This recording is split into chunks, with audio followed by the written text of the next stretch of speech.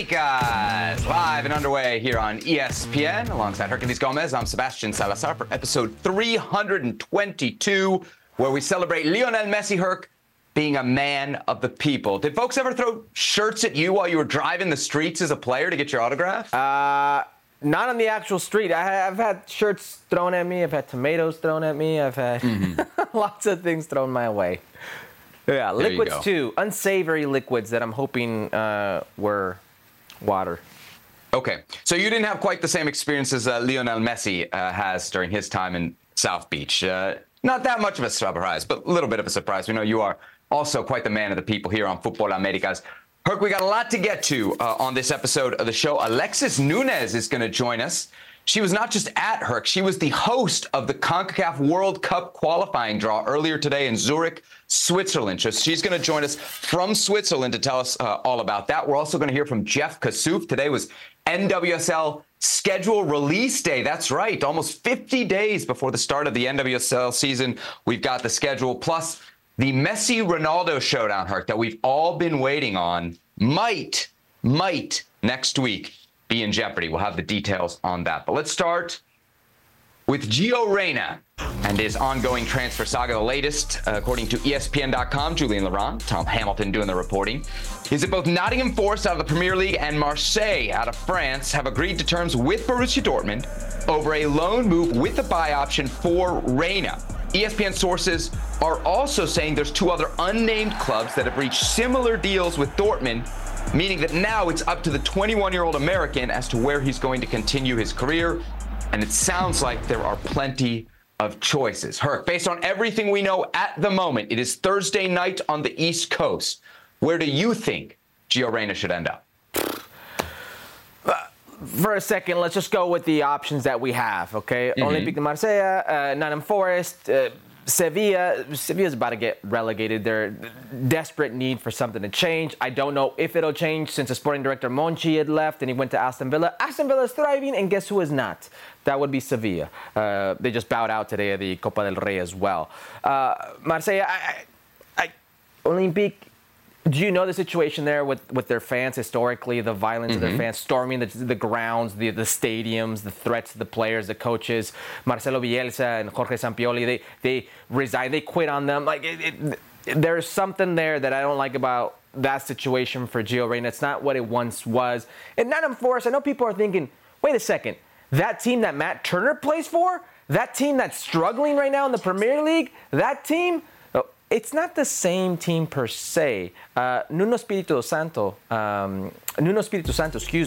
is a new coach there. And under him in the last 6 games, they've only lost twice. And in that run, they beat teams like Newcastle and Manchester United. We see they're the players who we would be, in competition with. Morgan Gibbs-White, an attacking midfielder. He's got like 2 goals, 3 assists. He's not been terrible for them, but he's not been, anything that you can say is just ridiculous. And you have Anthony Elanga from Manchester United. You have Calum Hudson-Odoi, on the wing positions that he could potentially fight for time out there. But more than that, I'm going to go with Nuno Espirito Santo and what he has done or his ability to do to clubs. Do you remember his Wolves team and how competitive his Wolves team, that Wolverhampton team, was with him?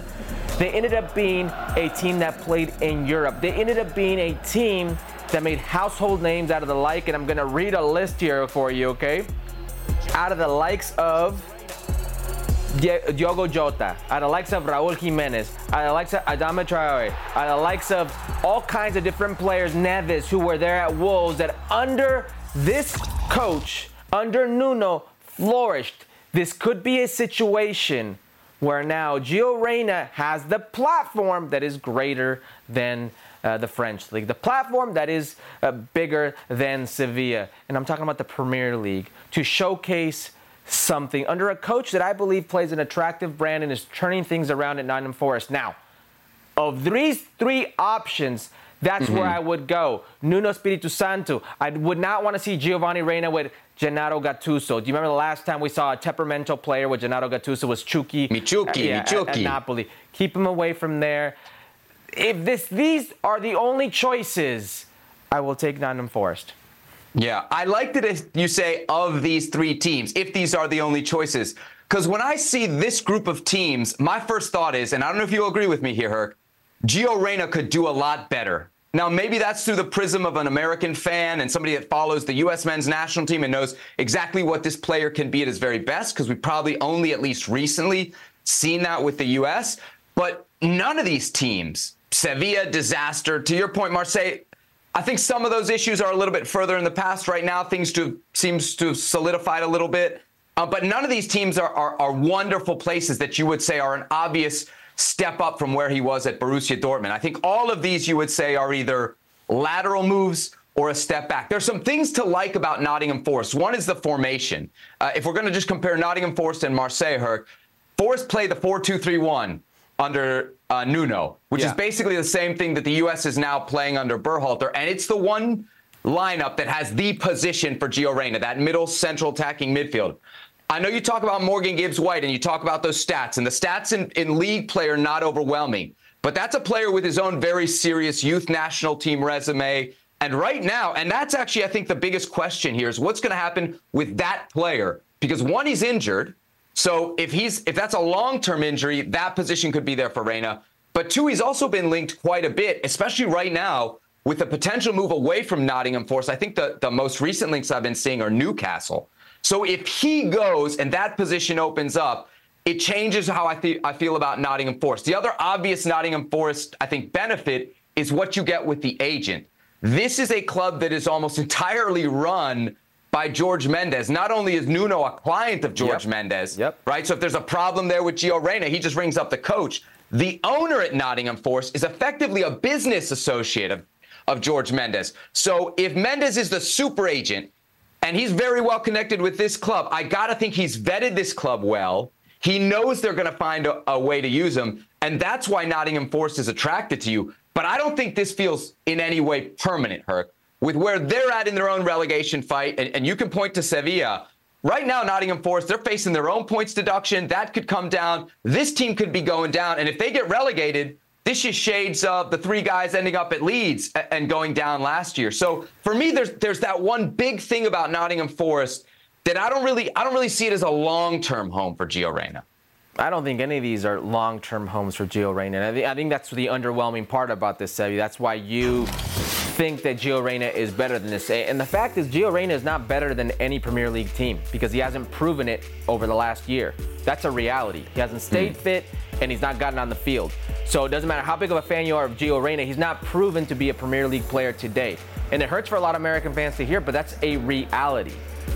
The best thing about Giovanni Reyna, and I'm sure you will agree with me there, is his ceiling.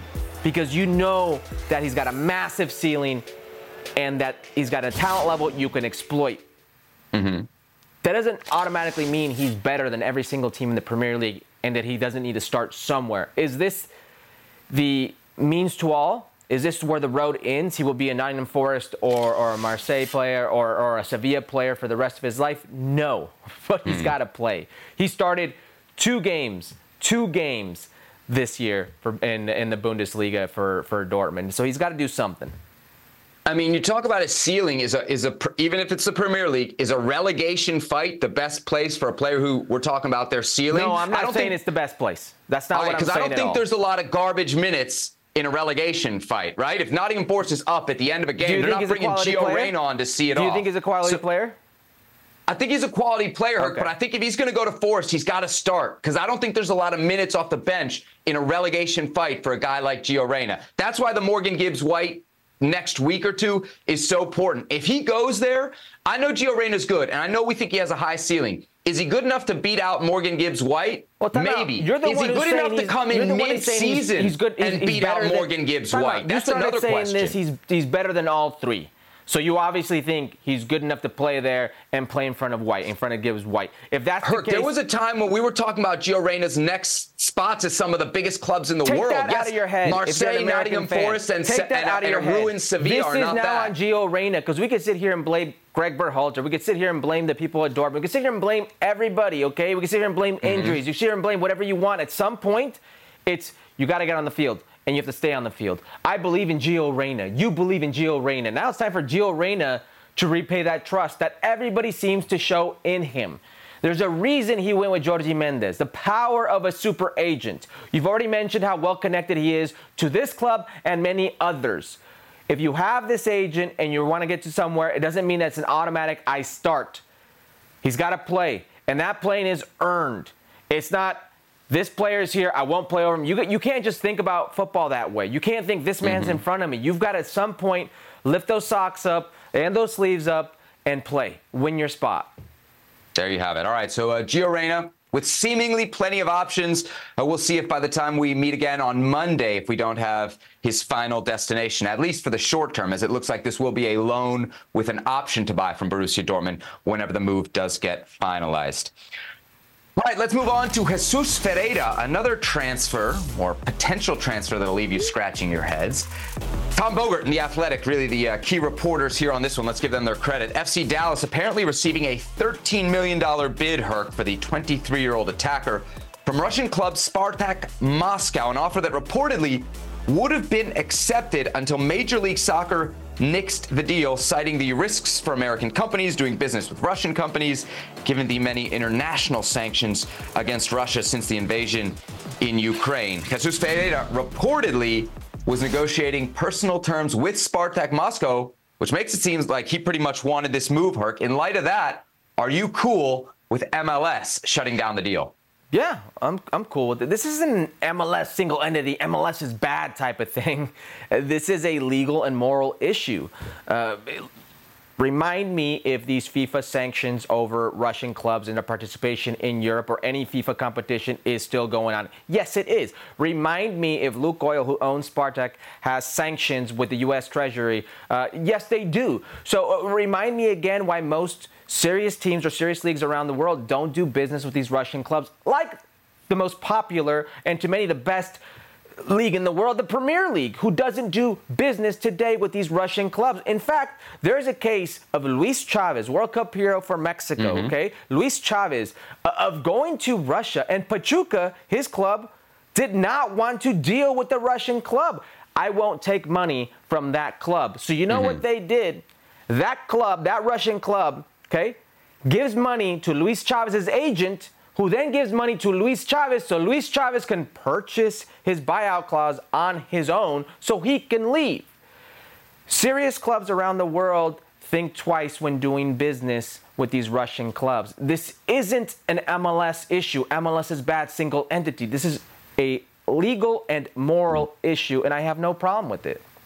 If one of us is defending MLS headquarters on this show, it's something. If both of us are, then you know it's I think a rarity, an extreme rarity on this show, right? Yeah. They did the right thing here, and there's precedent. It was written in the article on The Athletic a year ago, or I think maybe a year and a half ago, 2022. There was a similar situation. Cristian Cáceres, Venezuelan player for New York Red Bulls, was linked with a club in Russia. I think there was something like a $5 million offer. He ends up going for $1 million to a French team. So when an offer sounds too good to be true, and the numbers are maybe a little bit bigger than you would expect, that there's probably something to it. That's what's going on with these Russian teams.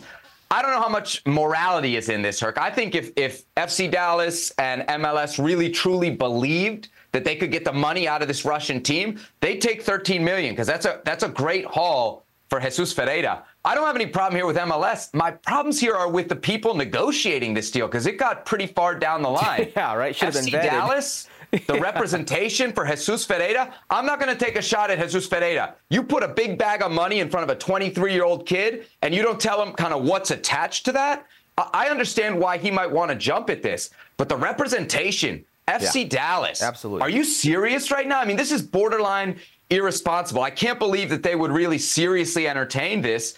And I got to ask what their goal here was with Jesus Ferreira, because now you got a player who's starting preseason and is probably going to be pretty bummed out. We know that moves like this falling apart at this time can really impact the athlete. Absolutely. And this is, you said, Jesus Ferreira might have wanted the money. He may have thought Russia is in Europe. I want to get to Europe.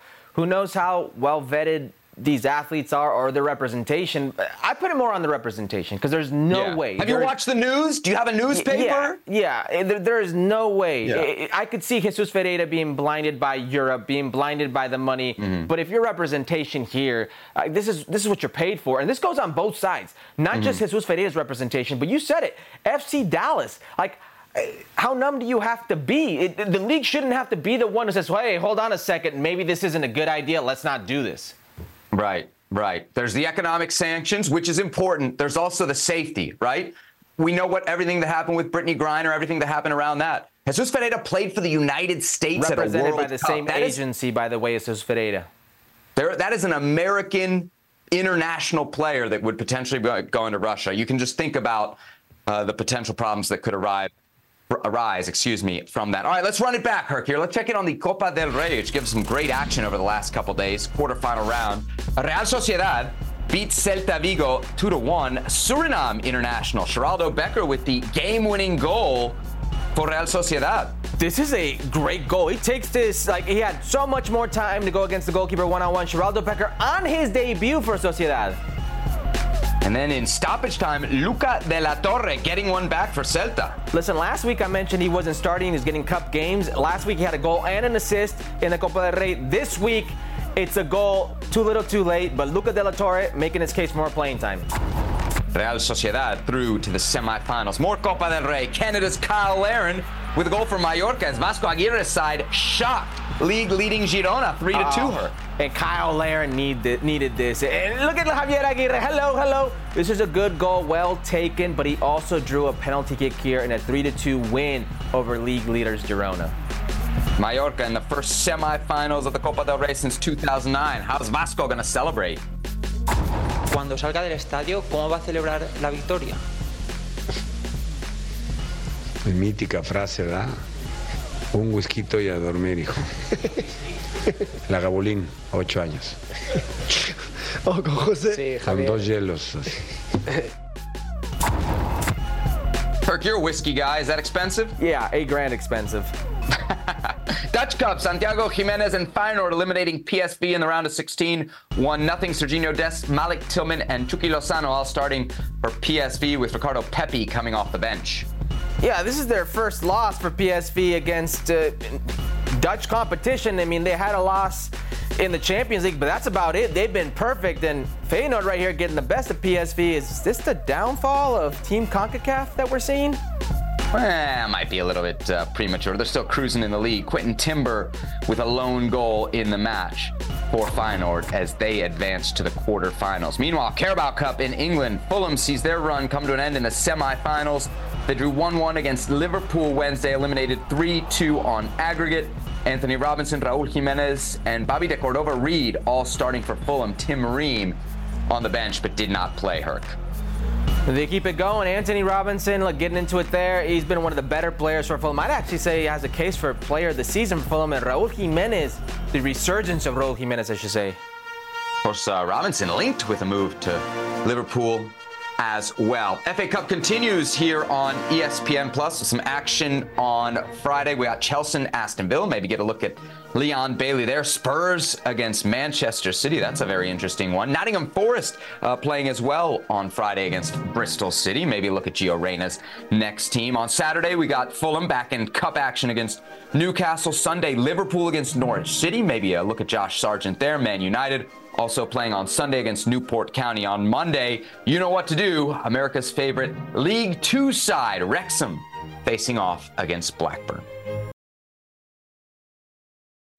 Robert Half research indicates 9 out of 10 hiring managers are having difficulty hiring. If you have open roles, chances are you're feeling this too.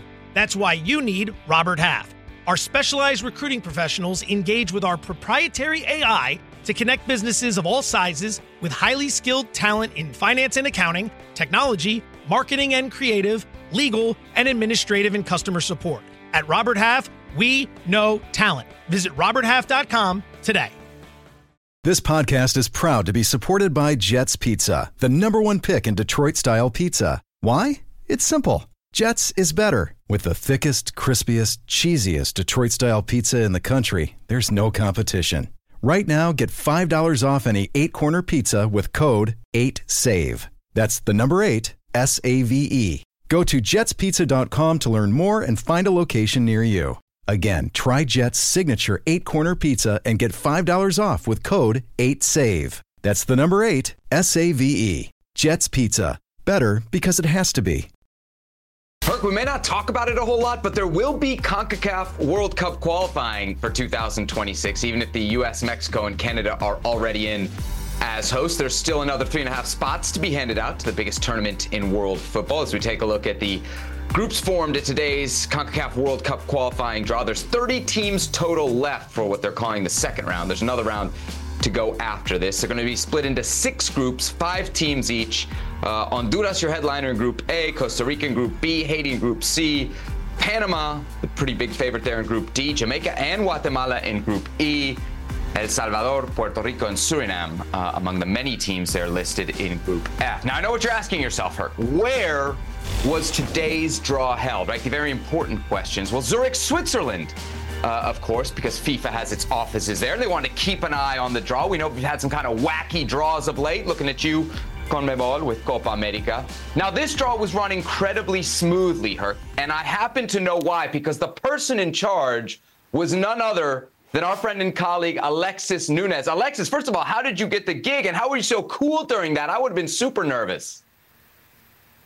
I'm not gonna lie, I was super nervous. This is FIFA that we're talking about, so you do feel like the eyes of the world are on you, especially with Mr. President Gianni Infantino watching close by. But honestly, it was great. Of course, it's an exciting time, I think, not just for FIFA, but for the CONCACAF region, the fact that the next World Cup is in the CONCACAF region. And I know it's nothing new, the USA having hosted a World Cup before, especially in our lifetimes as well. But this is such an unprecedented one with the fact that it's the USA, Mexico, and Canada, two very different countries, very different cultures, very different people, but still, very good representatives of CONCACAF. And then the fact that this draw now, I know you kind of teased it because obviously the big guns, aka USA, Mexico, and Canada, are already qualified because they're hosts. But don't forget about the rest of us, like Jamaica, who, just even qualifying for a World Cup kind of feels like winning a World Cup in and of itself. So now the fact that the next World Cup has been opened up to more teams, and the fact that up to 8 CONCACAF teams could actually be representing the Confederation at a World Cup is just kind of mind-blowing when you think of that level of representation for our region. So it kind of feels like the stakes are a lot higher than they have been in the past. Alexis, quickly, let's talk format here, because folks are accustomed in CONCACAF to the Hex, or what we had last time, the Oct. I don't know what we ended up calling it. Things are different right now, so as best as you can, kind of explain what the CONCACAF World Cup qualifying format is going to be. Yeah, well, quickly, like I said, if we just look at it as just a tournament in and of itself, which is the kind of vibe that we're going for this one. Obviously, USA, Mexico, and Canada. So the rest of the 30 teams, as you mentioned, have been divided into 6 groups of 5. So each team will play each other twice. Oh, there I am. Each team will play each other 2 home games and 2 away games each country will get. And then the top 2 teams of each group will advance to what is known as the final round. Now, of course, all of the big guns, and I mean the 30 teams complete, they will start off in June. But there is still some matches coming up in March, and that's the 4 lowest ranked teams in CONCACAF. We're talking about Anguilla, US Virgin Islands, as well as the British Virgin Islands and Turks and Caicos. They will play in the playoffs for the right to play with the best of the other boys in June. And then after that, we're talking about towards the end of 2025, that's the final round. After the 12 teams come out of these 6 groups, they will be placed into groups of 4, 3 groups of 4, and then the winners of those groups, so 3, will join the USA, Mexico, and Canada at the 2026 FIFA World Cup. But the runners-up of those groups will be heading to a playoff, so which is why I say there's still 2 more spots up for grabs for CONCACAF teams to make it to the World Cup. So we could have up to 8, and I think that's just exciting. The only thing I don't like about this, Seb and Alexis, is, let's say I was listening to my good friend Jose Del Valle speak about Guatemala. Guatemala would have to go play Jamaica in Jamaica, but Jamaica wouldn't have to go play Guatemala in Guatemala. That's the problem with this draw.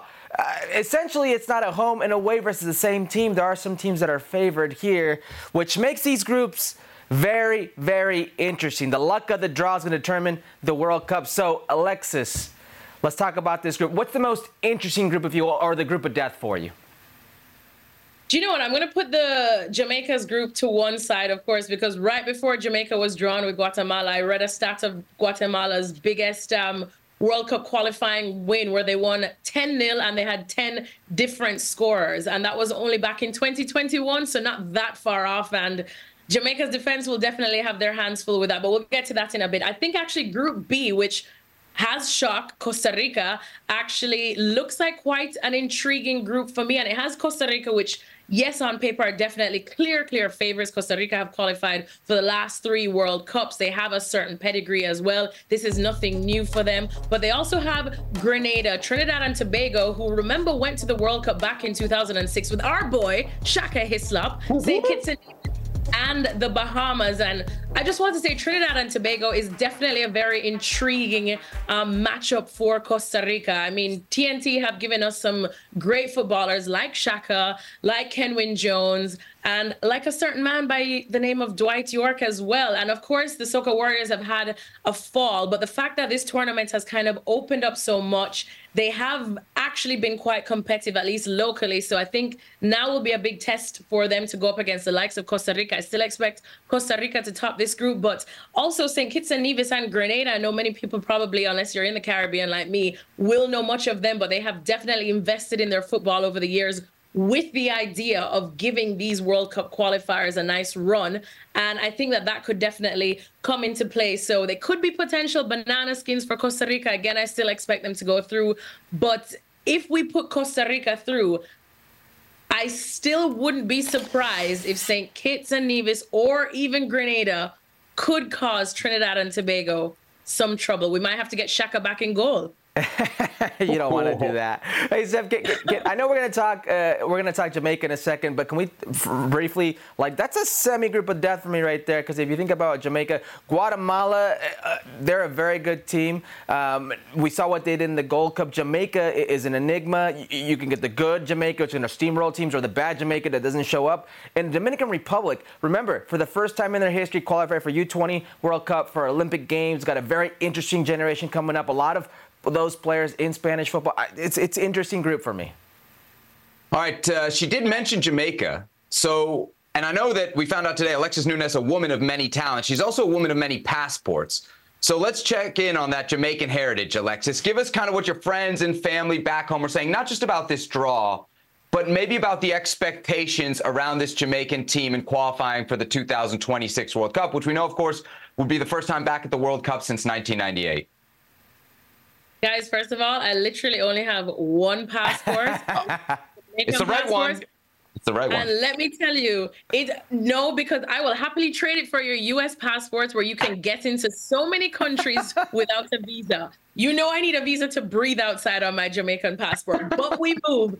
Proudly Jamaican, obviously. And yes, this is a very interesting group for the Reggae Boys. I got to do the draw today with Ricardo Bibi Gardner, who, is a Jamaican great who went to the 98 World Cup. He was still very young. He was only 18 years old. And I actually asked him, because I feel like this is the most hype I've felt about a Reggae Boys team since that crop of players that took us to the World Cup back in 98. And I asked him, how do you think they compare? Do you think they're more talented than you guys were? Or do you think that maybe you guys still had the edge because you already made it to the World Cup? And he said he felt like the 98 group of players had that raw talent and they just went out.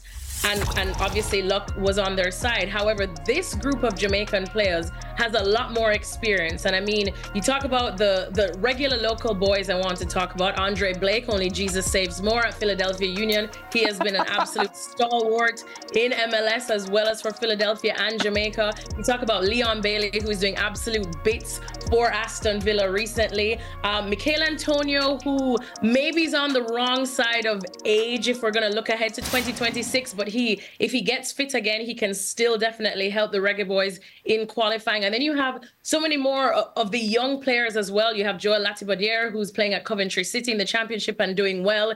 You have Damari Gray as well, who's quite young too. So there's a nice group of players who have a lot of experience behind them, and more experience than we've seen. If Jamaica doesn't qualify for the World Cup this time around, with the USA, Mexico, and Canada already qualifying, I will be absolutely shocked. I will buy all of you 100 drinks, because this, I think, is the most talented crop of Jamaican players. I think we should top this group. Guatemala definitely will give us some issues. Dominican Republic as well, probably. But I think they should be able to either handle the British Virgin Islands or the US Virgin Islands, as well as Dominica. But I think overall what let Jamaica down in the last round of qualifiers was, yes, they got all of the players that they wanted at one time, but we all know that you need time to get the players to gel and to be on the same page and to find a style, find an identity, and have them all understand that. They didn't have that at last time. They had a lot of the players like Michael Antonio, whose passports got delayed because of COVID. So they kind of just threw them out there as a starter, and they just didn't know how to mesh. Now they've had time to build on that. They have a new coach in Hallgrimsson, who, by the way, took Iceland to the World Cup. So he's now with Jamaica trying to do the same thing. And I think there's a lot of hype around this team, and it's very much justified. There she is, Alexis Nunes, putting the pressure squarely on the Reggae Boys ahead of the start of World Cup qualifying later this year. Alexis Nunes, thanks so much for the time. One of the busiest people at ESPN. I think tomorrow she's going to be at Chelsea against Villa in the FA Cup, which of course you can watch right here on ESPN Plus. Also on ESPN Plus, we got La Liga, big doubleheader on Saturday. Real Madrid against Julián Araujo and Las Palmas in the morning, and then in the afternoon we got Mallorca, so Javier Aguirre and company taking on Johnny Cardoso and Real Betis.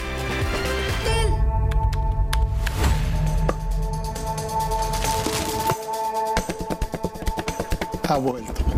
Chicharito. Chicharito. Chicharito. Chicharito. Chicharito. Chicharito. Chicharito. El Chicharito. El Chicharito.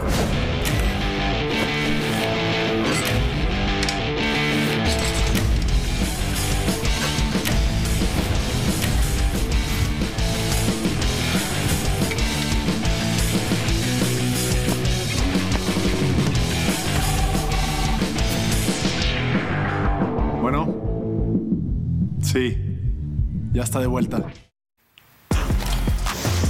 Javier Chicharito Hernandez is officially back at Chivas 14 years after he left his boyhood club for Manchester United and the Premier League. Chicharito returns to Liga MX at the age of 35 and fresh off a 4-year stint with the LA Galaxy, which of course ended with a serious knee injury from which Chicharito is still recovering. Nevertheless, there's lots of excitement around this move for all involved, including one very special Sir Alex Ferguson. Chicharito, it's your old boss here. First of all, I want to congratulate you on your return to your old club, back to Mexico, where it all started, where I found you, signed you, and you were a great, fantastic player for us. You had a great career. I think now when you go back to your old club, you have an opportunity to add your experience and give your experience to all the players there. So, regards to your family, have a great time. More goals to come. All the best. All right, so Chicharito is back. Also returning to Mexico, Andrés Guardado, who was presented to his new fan base this week after making the move from Real Betis to León in Liga MX. Over 15,000 people showed up to his presentation where Andrés Guardado spoke with ESPN's León Lecanda. Let's hear what he had to say. Para seguir jugando necesitaba como este cambio, ¿no? Algo nuevo, algo ilusionante, un nuevo vestidor, nuevos compañeros, nueva ciudad. Eso durante todos los cambios que tuve en mi carrera siempre era algo que me motivaba mucho y me gustaba, ¿no?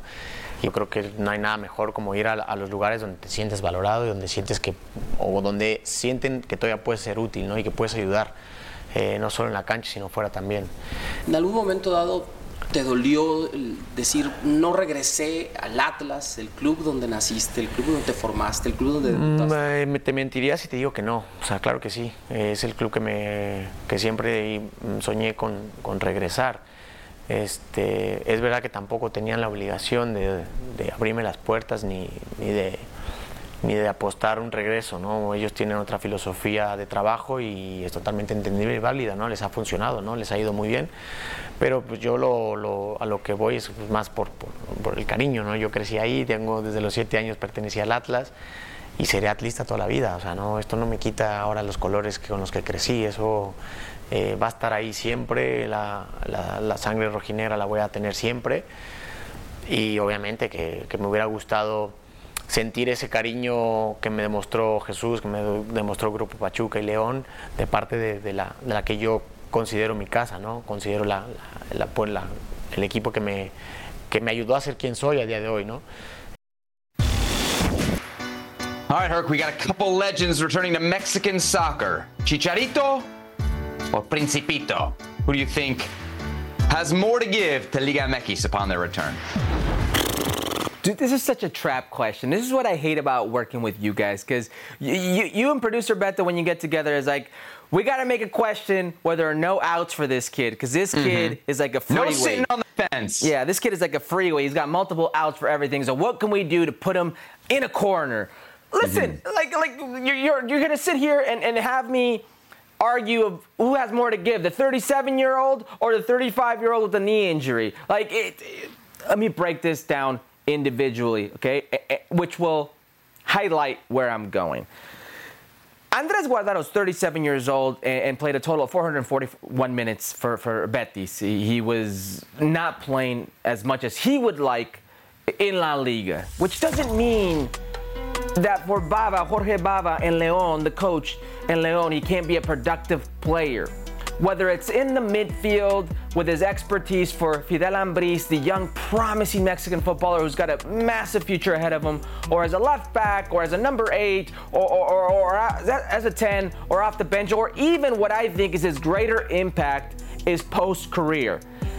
He was sold with the project that is León. Post-career, whether that's coaching, a sporting director, part of the directiva, the ownership, whatever that case may be, I think that's where he will add his expertise. That's where I think he will have the biggest impact for Club León. On the other hand, there's no guarantee of Chicharito Hernandez playing out his contract and staying with Chivas at some capacity. I don't see him in a role like that. But a healthy Javier Hernandez, I think, does more on the field. A healthy Javier Hernandez does more on the field.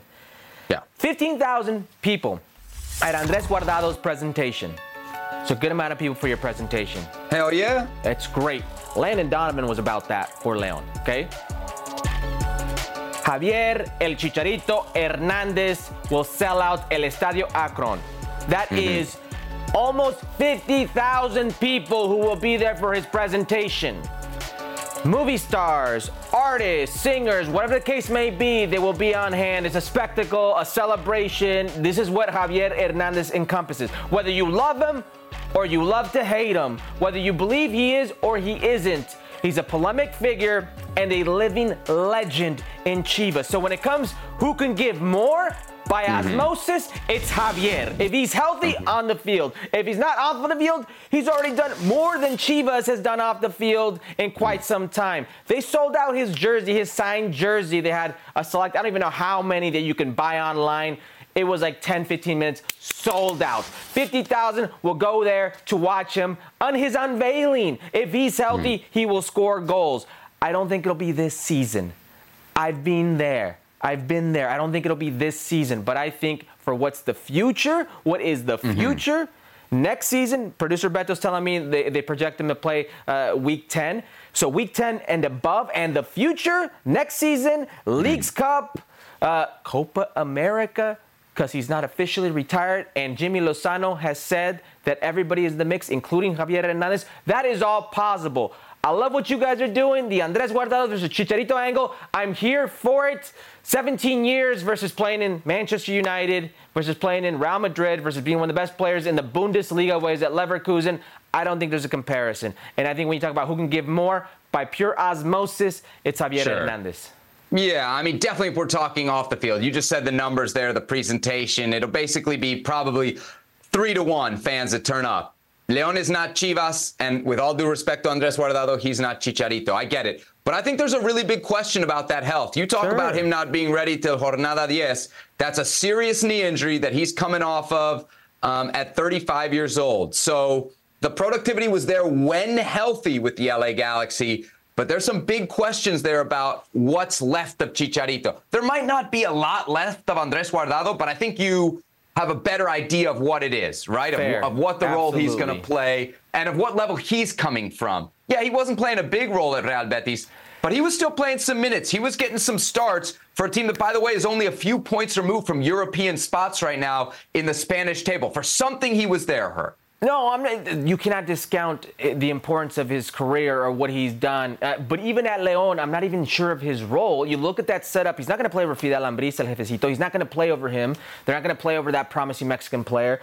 Jorge Baba, the coach, he was at Liverpool in Uruguay, and he was a champion at Liverpool in Uruguay with a few players that he brought over. And both those players have seen time already this season in the midfield centrally, Medina and Napoli. So there's a question of where he will play. Andrés Guardado also on the left-hand side has played as a left back, though he does not like it. Well, Rodriguez plays there. A promising Mexican player as well has been capped by the Mexican national team. So there are some questions, and I don't think it's as clear-cut for Andrés Guardado as most would seem, but I agree with you. If we're being fair to both, he's going to play. Andrés Guardado will play. We don't know that at Chicharito just yet. Yeah, doubts about where Guardado will play. No doubt about where Chicharito will play, and he'll be very close to some goals, which, of course, we know is huge for the impact that he'll make at Chivas. Let's stay in Liga MX, where we had some history last night, at least for Brandon Vazquez. His first goal for Rayados since the move over from FC Cincinnati, Herc. It came in a 1-1 draw against Querétaro. Yeah, keeper error or not, the right place, right time, powerful header. This was as good as it would get for Querétaro. It's good to see the big man get the start. Eric Aguirre on the bench. He could have gone with the Uruguayan. He goes with Brandon Vazquez in this alternate squad. They moved this game up. Most Liga MX teams want to be fresh for the CONCACAF Champions Cup. That is a mouthful. Jeez. So one of the clubs that Brandon Vazquez was linked to over the past summer was Borussia Mönchengladbach. They'll be on ESPN Plus on Saturday, taking on your Bundesliga league leaders, Bayer Leverkusen. That's first place against 12th place. Maybe we'll see a Joe Scally and Jordan Piefock for Gladbach. Hi, it's Mike Greenberg letting you know ESPN Bet is ready to take you through all the biggest sports moments this spring. The official sportsbook of ESPN has exclusive offers and markets from Scott Van Pelt, Stephen A. Smith, and me, plus many more. From the playoff intensity to finally getting out to the ballpark, there's no better time for sports fans. Sign up today. New users get a bet reset up to $1,000 in bonus bets if your first bet doesn't win. Download ESPN Bet today. What a play. Must be 21 plus and present in select states. Gambling problem? Call 1-800-GAMBLER. Terms and conditions apply. See app for details. When you need mealtime inspiration, it's worth shopping Kroger, where you'll find over 30,000 mouth-watering choices that excite your inner foodie. And no matter what tasty choice you make, you'll enjoy our everyday low prices, plus extra ways to save, like digital coupons worth over $600 each week. You can also save up to $1 off per gallon at the pump with fuel points. More savings and more inspiring flavors make shopping Kroger worth it every time. Kroger, fresh for everyone. Fuel restrictions apply. The NWSL schedule is out. Actually, Herc, I don't know if you saw it. I first saw this on SportsCenter earlier today. How about that for a schedule drop? Regular season begins March 16th, one day after the Challenge Cup, which will be played between Gotham, your defending champions, and San Diego Wave, your Shield winners. Regular season comes to an end November 3rd, where 8 teams will qualify for the playoffs ahead of the NWSL Championship to be played November 23rd. Now, of course, we're very excited here at ESPN for our part of the schedule, which will kick off March 16th on ABC, nonetheless. Kansas City Current against Portland Thorns. Of course, Kansas City working on that beautiful brand new stadium. We'll have some playoff games on ABC as well. 2 quarterfinals, 1 semifinals. And we will have plenty of chances to see the defending champions, Gotham FC, on the ESPN family of networks 7 times in 2024. For more on the National Women's Soccer League, thrilled to welcome into the show our good friend and colleague, Jeff Kassouf. He's got some great work over at ESPN.com right now, including an article where he grades some of the big moves that we've seen around the NWSL over the last couple of weeks. We'll get to that in just a second here. But, Jeff, it's schedule release day. Your first thoughts on the schedule? I got to point out one thing. I love the fact that it's balanced. Now we can really put some weight on the Shield winners. Oh, shots fired. I love a balanced schedule. I love getting a schedule in January. That's a first. Look, I'm excited for that game in Kansas City to open that stadium, first stadium built for an NWSL team. 11 years ago, this league kicked off with a first game, same matchup, well, sort of the same matchup, Portland and Kansas City, a different iteration of Kansas City, and they played it on a high school football stadium. So 11 years later to be in a stadium purpose-built for that team on the riverfront. It's going to be an incredible scene, sold out, I'm sure. So I think that's an exciting one. You guys talked about Gotham pointing to that championship rematch on June 30th with the rain. And then, you know, I think obviously the end of the season, I'm disappointed no decision day, but, you know, I think we're going to have quite a finale again, because every single year this league delivers on the parity. We've got 8 playoff teams now, up from 6. So I think we're going to have another season that comes down to the wire, certainly for playoff spots, and I would guess the Shield again as well. All right, let's talk about the Challenge Cup, Jeff. What's going on with the Challenge Cup today? Change in the tournament format, only one game. What's the future look like? There were a lot of complaints last year. I'm hoping this isn't a case where they treat it like the Open Cup. What's going on with the Challenge Cup? Yeah, so Challenge Cup is now a one-off. I think the best comparison here is Community Shield in a U.S. version of it, which is the NWSL Shield winner, which is the regular season champion, versus the NWSL Championship winner. That's the format they've committed to going forward. Look, could that change in the future? I'm sure it could. I mean, clearly this is a tournament that's been tweaked a lot, right? It started out as a pandemic tournament to replace the regular season in 2020. It became a preseason tournament, then became this sort of stretched out FA Cup type of thing. And the problems with it really were it filled in on weekdays, and it congested the schedule in an unnecessary way. So those were really some of the complaints about it. And this really solves that. There are more to come in terms of friendlies and tournaments, I think. But, you know, in terms of the Challenge Cup itself, it makes it a one-off event. It's before the season, doesn't count toward the regular season. And it has some stakes to it, right? I mean, champions versus Shield winners. We always love to have the debate. You know, Seb was just talking about put some weight on the Shield. So now we get to open, presumably, each season now with last year's Shield winner versus the championship winner and some stakes on the line.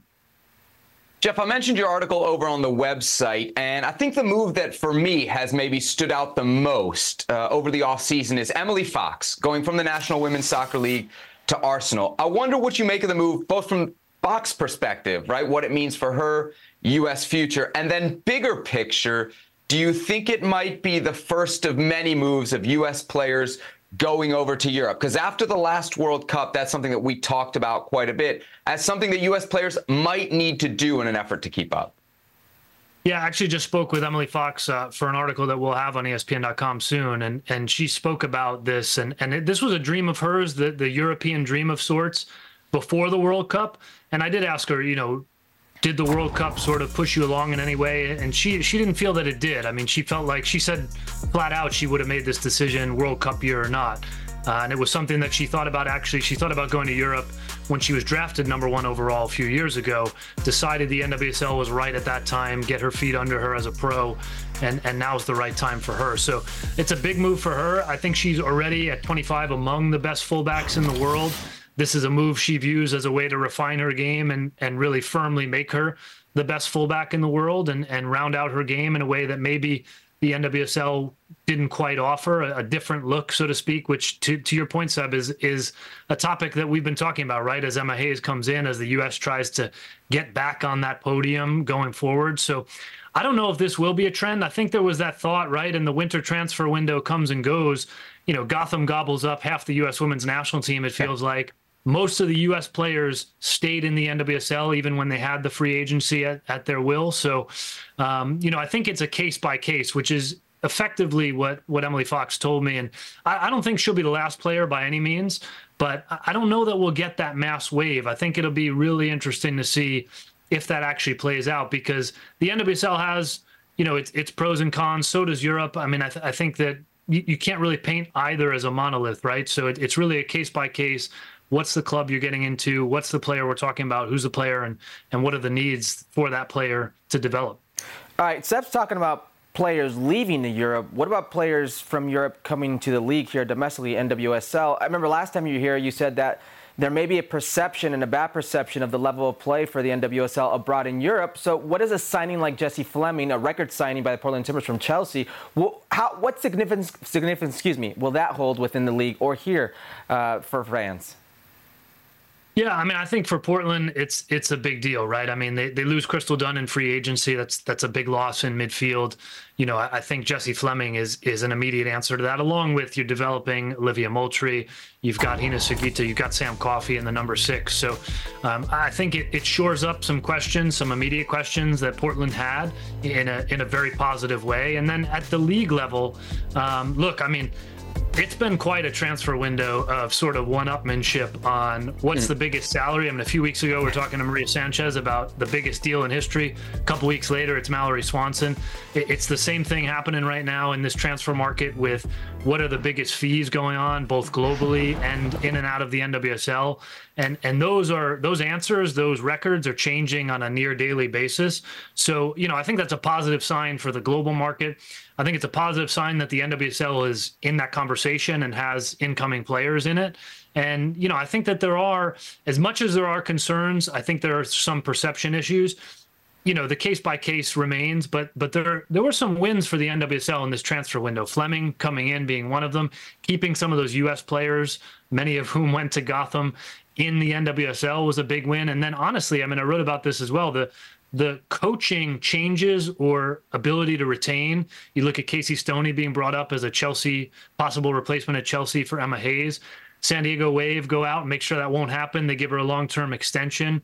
Jonah Heraldez coming in for the Spirit. I think there were a lot of positive coaching moves and the type of coaches that will attract some really top players as well. So I think it was a really positive transfer window for the NWSL in a lot of ways.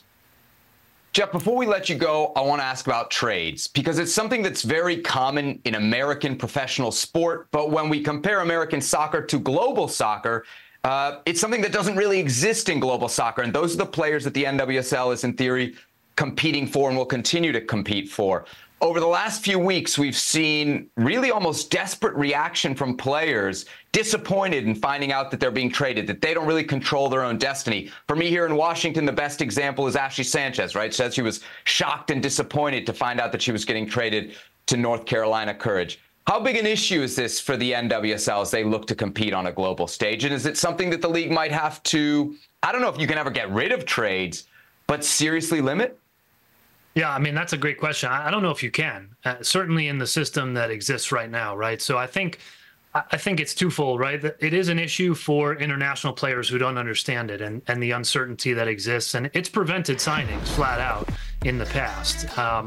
Now, some of the perception is shifting. I think some of the approach is shifting from some teams, right? We saw this around the expansion draft. There are teams that have said very explicitly, very publicly, you know, it's not that we won't ever make a trade, but we will work with a player if they want to go somewhere, if they feel they need to be somewhere else, and have some empathy in that. I mean, that's a key part of it. At the end of the day, it is still a mechanism that exists in a world that is a business and for teams that are competing against each other and trying to be better, right? And we heard those sentiments pretty flatly out of Kansas City this week, and a little bit to an extent also out of Washington, that this is a mechanism that exists. We took advantage of it. We did the best we could by people, in their opinions anyway, but it exists. So, you know, I don't know how you get rid of it flat out. I mean, free agency, all of these things relate back to free agency, right? And the fact that it finally exists in the NWSL is a positive. It still has its limits, certain level of terms before you can reach free agency, all these things. You know, getting rid of a draft, well, you need full free agency. Getting rid of trades, certainly you need full free agency. I think most teams and owners will probably, I don't know if we'll ever see that day, quite frankly, but I think it's something that is a concern, will always be a concern for the NWSL in terms of how it's viewed externally. And it's a, you know, it's a continuation. I mean, I find this interesting in that women's soccer, the NWSL came from this organic place, right? And now it's shifting into this bigger business model. And this is sort of, in American sports, this is part of the business, and it's maybe not something that necessarily players want to have replicated, but it's something that's part of that big business that the NWSL strives for. So it's one of those tension points as this league grows. All right, there he is, Jeff Kassouf. Check out his work over at ESPN.com. Jeff, great to have you with us here on Futbol Americas. Thanks again for having me.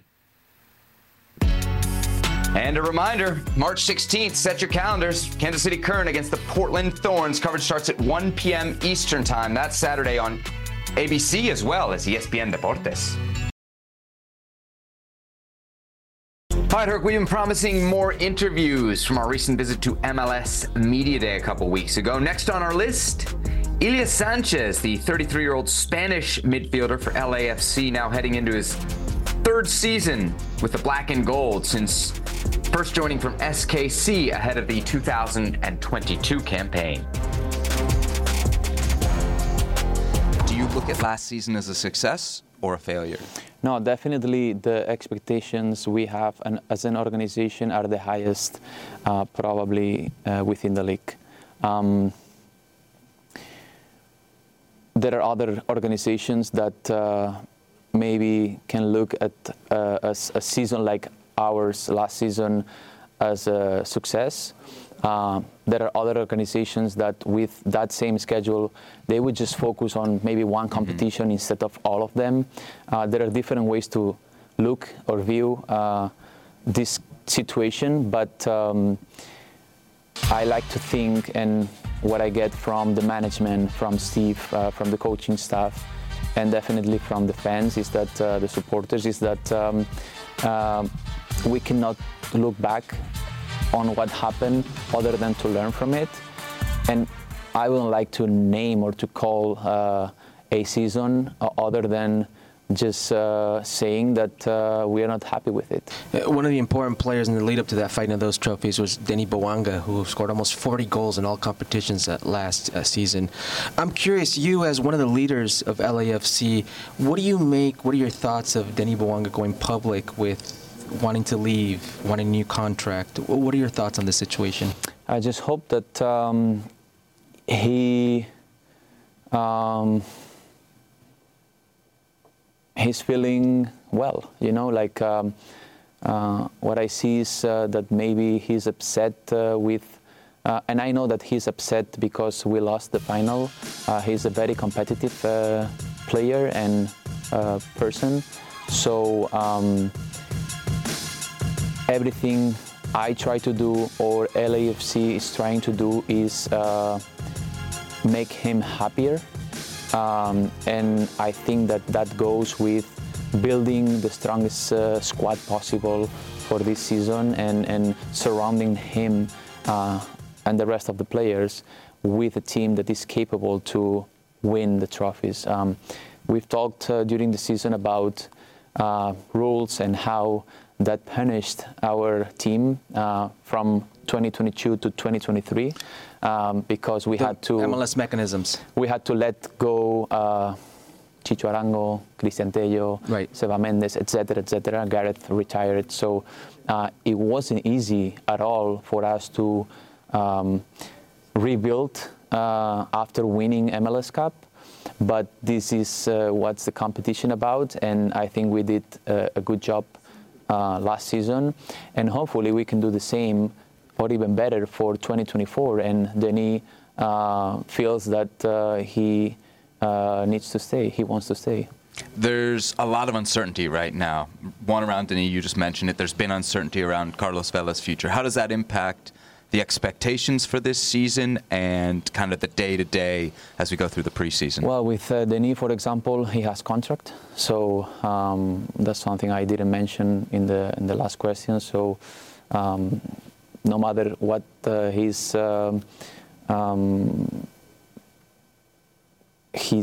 goals are, under contract you have to stay or find a solution. But with Carlos, he has no contract with LAFC, but I hope that he can be part of the squad for next season and until he decides to move on. So for us, he's a reference, he's our leader, and for me as a teammate and as a player, if I know that a player of his quality is in my team, I know or I can assume that the team is going to be fighting for trophies again. So, I don't know much about his personal situation right now, but hopefully we can learn about it a little bit more in the next few weeks. All right, Herc, that interview was actually shot, just to be honest with folks, 2 weeks ago, and there's still questions about both Bouanga and Carlos Vela. What do you make of it? How serious are LAFC's roster issues right now? Roster issues? Oh, here's the thing. On paper, you're like, wait a second. 13 players are out. 2 potentially more could leave. Your biggest players in Carlos Vela, the first franchise player, and Denny Bouanga, a guy who scored 40 goals last year. And we're not supposed to be worried. Like, if you're an LAFC fan, you're not supposed to be worried. But think about this. When has LAFC made moves and they've not worked out for them to be competitive the next year? They've reinvented themselves. No matter if they let the Walker Zimmermans of the world go, or if they let the Bob Bradleys of the world go, whoever they let go at whatever moment, John Thornton and this LAFC brass keep delivering. They keep bringing a competitive squad. They keep making big splashes. So I'm not going to freak out right now and say, what's going on? I'm going to give them the benefit of the doubt because of their track record, which, to his credit, John Thornton pretty much said today in his presser. We've been through this before. Now, I look on paper, Hugo Lloris, Omar Campos, this young Italian kid, Lorenzo from Juventus. Those are the only 3 incoming players, but everything smells, everything screams they're doing something big. Now, as that pertains to a Denny Bouanga, big-time player, and a Carlos Vela, legendary player for LAFC, well, remains to be seen. But I'm not going to freak out right now about their roster. Yeah. I was reading an article in the LA Times today. I think it was Kevin Baxter. 16 players right now, Herc, on the LAFC roster. Now, if this was another league, certainly if this was Liga MX, where you got to jump right into the regular season and you got to figure things out pretty quickly, certainly if you're going to end up as one of the top seeds ahead of Liguilla, I might be a little bit worried. But we've said this a lot. For a lot of MLS teams, man, the beginning of the regular season, even the middle of the regular season, hardly matters. And I think that's even more the case for a club like LAFC coming off of 2023. They're going to be defined, their 2024 is going to be defined based on the trophies they win or not. And there's plenty of time for them to both get either of these 2 guys back, neither of these seems to be a done deal that they're leaving, or potentially replace them. And we know that they've been kind of stockpiling international spots. So you're right, you got a lot of faith in John Thornton and company, but there's a lot of spots. It's not just that they only have 16 players. That means you can add up to another, 14? What's the official roster size now? 30? Yeah, so there's a lot of influx. It's there 26 that you can have plus you can have now the LA. There's different ways to do it. I'll leave you with this. John Thornton asked to be judged at the end of February. So something's up. Something's up.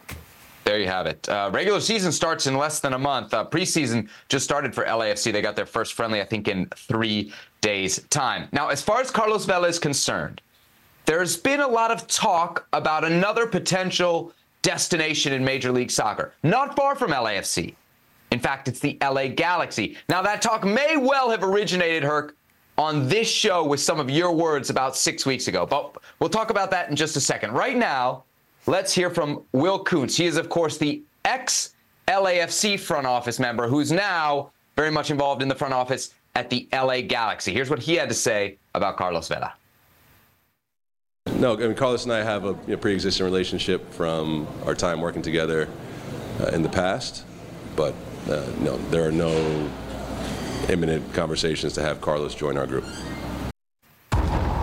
No imminent conversations, Herc. All right, we've seen this shot down elsewhere, that this is just a kind of a pie-in-the-sky idea. What do you think? Should the Galaxy actually consider it? Oh, should the Galaxy consider it? Oh, depends on the price. And I think that's the issue right now with LAFC and Carlos Vela. It's the price, right? Does Carlos Vela feel disrespected enough by the price of LAFC's offer that he would go to the Galaxy? Would the Galaxy not care enough about Carlos Vela's past as an LAFC player to welcome them with open arms?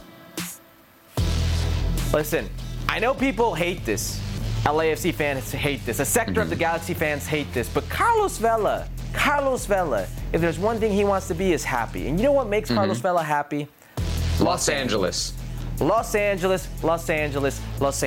Oh, and producer Beto said, and happy wife, happy life, right? Absolutely. Right. His wife wants to stay in Los Angeles. Now, I was there when Carlos Vela referenced his desire to stay in Los Angeles and how he wants to continue to play in Los Angeles and how he would love to end his career in Los Angeles. Never once did he say LAFC.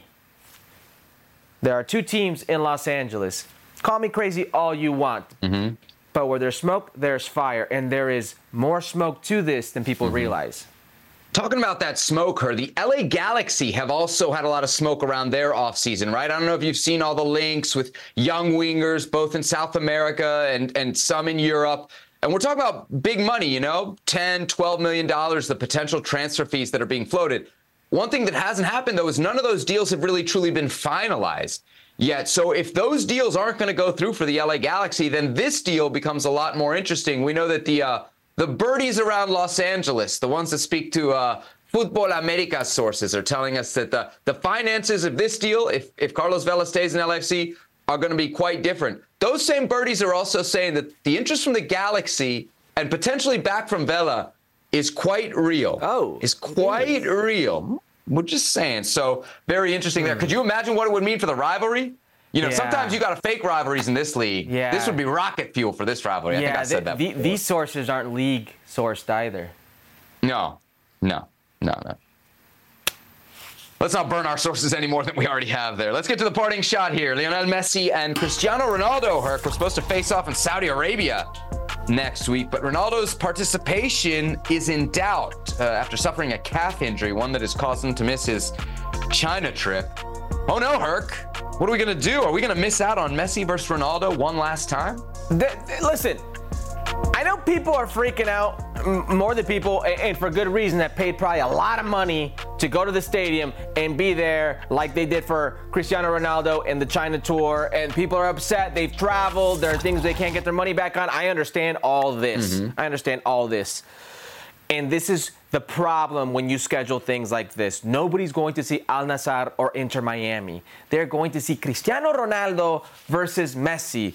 Lionel Messi, Cristiano Ronaldo, the last dance. That's what you're signing up for. Everybody wants to see that. So yes, it's in jeopardy. Yes, it's in doubt. And you can be damn well sure if one of the two can't participate, game over, it's over, reschedule. Interesting. We said it at one point. We thought that might be the most viewed MLS game of the year. Obviously not if Cristiano Ronaldo doesn't play. It is, though, the fact that Inter Miami have already made the trip, right? They already flew over. I don't know if you saw the video of Luis Suarez celebrating his birthday on the plane. It's a nice plane, right? I tell you what, those charter flights from my days weren't like that. Yeah, I tell you what, man, an international flight, charter flight to Saudi Arabia. You know you're living high class there. So it'll be Al Hilal on Monday. That's Neymar's team, no Neymar. It'll be Al Nassr on Thursday next week. That's Cristiano Ronaldo's team. We wait and see if it'll be CR7 against Lionel Messi one last time. All right, that'll do it for this edition of Futbol Americas. Herc, before we get out of here, quickly, what you wearing over there? Oh, you remember this guy? From his Ajax days. No más violencia. Excuse me. There it is. It's been a day for me. Hammer of the Year nominee there. Shout out Theodore, always got me set. Coming up on Monday's edition of the show, we will be checking in on Inter Miami's game against Al Hilal. Julian Laurent will be joining us as well, as we will be in the final days of the winter transfer window. So maybe, just maybe, we'll finally have a conclusion to Gio Reyna's ongoing saga. And of course, we'll have a full recap of the weekend activities abroad. He's Hercules Gomez. I'm Sebastian Salazar. Thanks for watching us here on Futbol Americas. We'll see you on Monday.